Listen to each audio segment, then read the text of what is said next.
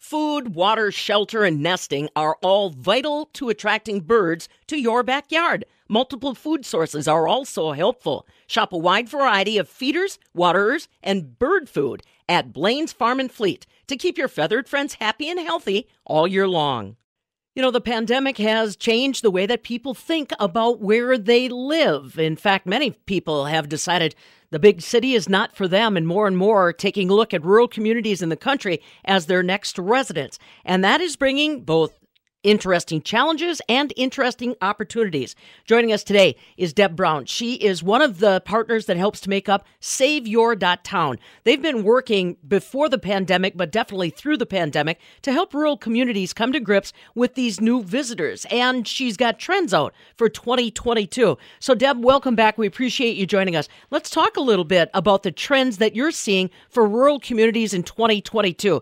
Is that interest by what we'll call non-rural residents continuing? Are we still trying to get a lot of people out to the country from the urban city center? Well, that's a really good question. Continuing to get them here? No, not so much. But we are continuing to make our communities a place they want to come to.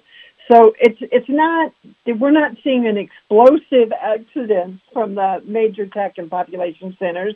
But what we are seeing, several factors to contribute to. First of all, the remote work. It seems like everybody's working remotely. And why not go somewhere where the cost of living is lower, it's safer, maybe you'll go back to where you grew up at. We're seeing those as reasons people are coming back.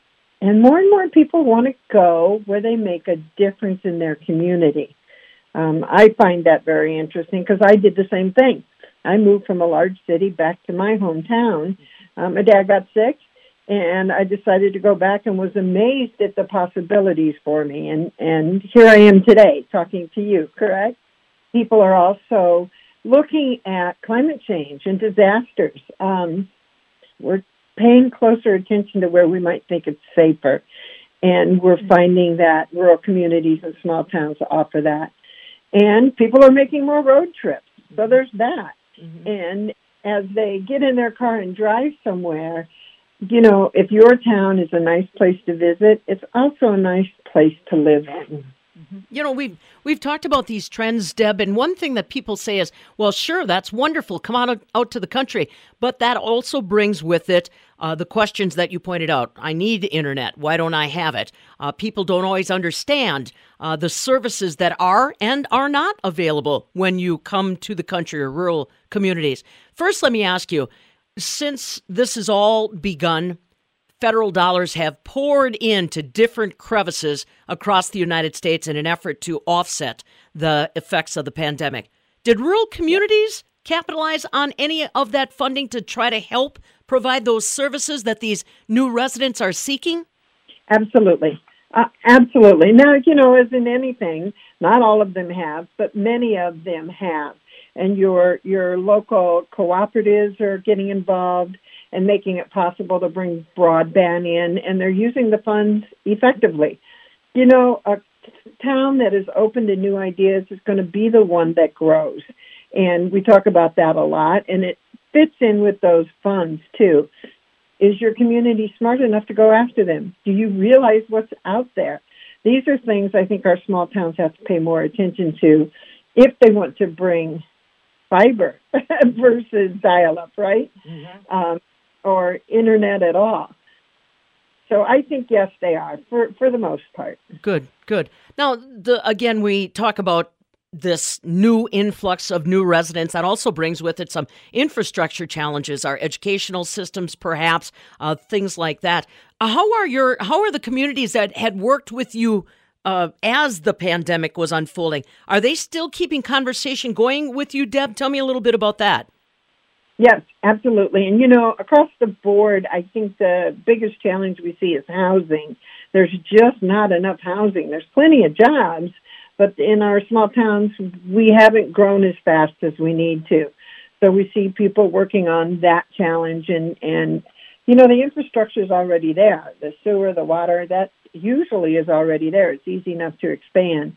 But getting developers in to build housing often is a challenge. Well, and we mentioned, we talk as if these are young families or something like that. In reality, and the numbers will bear it out, there's a whole lot of people that have decided that they're going to pull the retirement card early. And again, like you mentioned, those are people that are ideal candidates to capitalize and try to move out to the rural countryside. And like you said, it's about belonging. And you know what? I just read that most new small businesses are started by people over 50. It's those folks that don't want to retire. They want to do something, but they want to do what they want to do instead of working for somebody else. Mm-hmm. And, let's make room for them.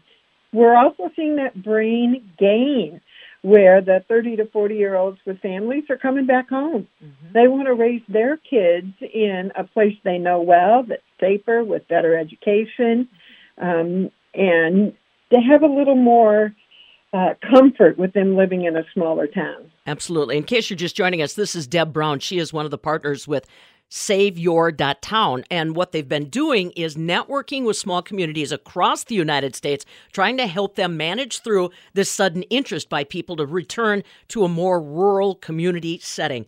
Deb, let me ask you, we mentioned already about this new residents arriving for 2022. What other things are kind of resonating with you in this new calendar year? And we're talking at a time when there's increased concern, the Omicron virus in the headlines. What else are you hearing from rural communities that we might want to keep an eye on for 2022? Well, I think as far as the pandemic goes, people are just so exasperated. And there's solutions everywhere, but we can't seem to agree on a solution that actually works. And we all have to live and work together. It's different in rural areas. In the city, you can kind of isolate yourself. But in a rural community, that's a little bit harder to do. Mm-hmm. So I think it just behooves us to start talking to each other more. Maybe not face-to-face, right? But to find a solution that actually works and get away from the politics of it and start being neighbors again. Deb, what can people do? Let's say that we've touched a hot spot for them and they want to find out more about the work that you and Becky McCrae are doing at SaveYour.town. How do you advise them to tap into some of your resources and maybe, invite you guys in, be it virtually or otherwise, to coach up some of their rural community members? Absolutely. Well, the best place to start is our website, and that is SaveYour, SaveYour, .town, TOWN. Don't put .com anywhere on there. It ends with .town. And you'll find how to work with us there. You'll also find how to sign up for our free newsletter. And that's a great way to start. Every week we send out a newsletter based on rural challenges. And you can decide, just reading some of those, is this something I want to do? Do I want to talk to these folks further? There's a lot of information there. We also have a membership program where we shoot a video every month around a rural challenge, a particular rural challenge.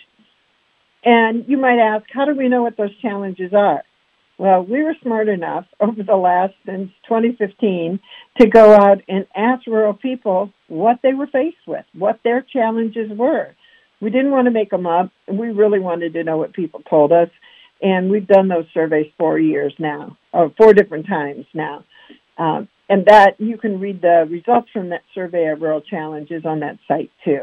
Excellent. Deb Brown along with us. She is one of the partners with SaveYour.town website, and really excellent information. If you're somebody that's pondering moving back home, going back out to the country, or changing things up a little bit, it would behoove you to follow their information on site. The most recent that caught my attention, their survey that shows the top 5 rural and small town trends for 2022. Again, you can find that on their website, SaveYour.town.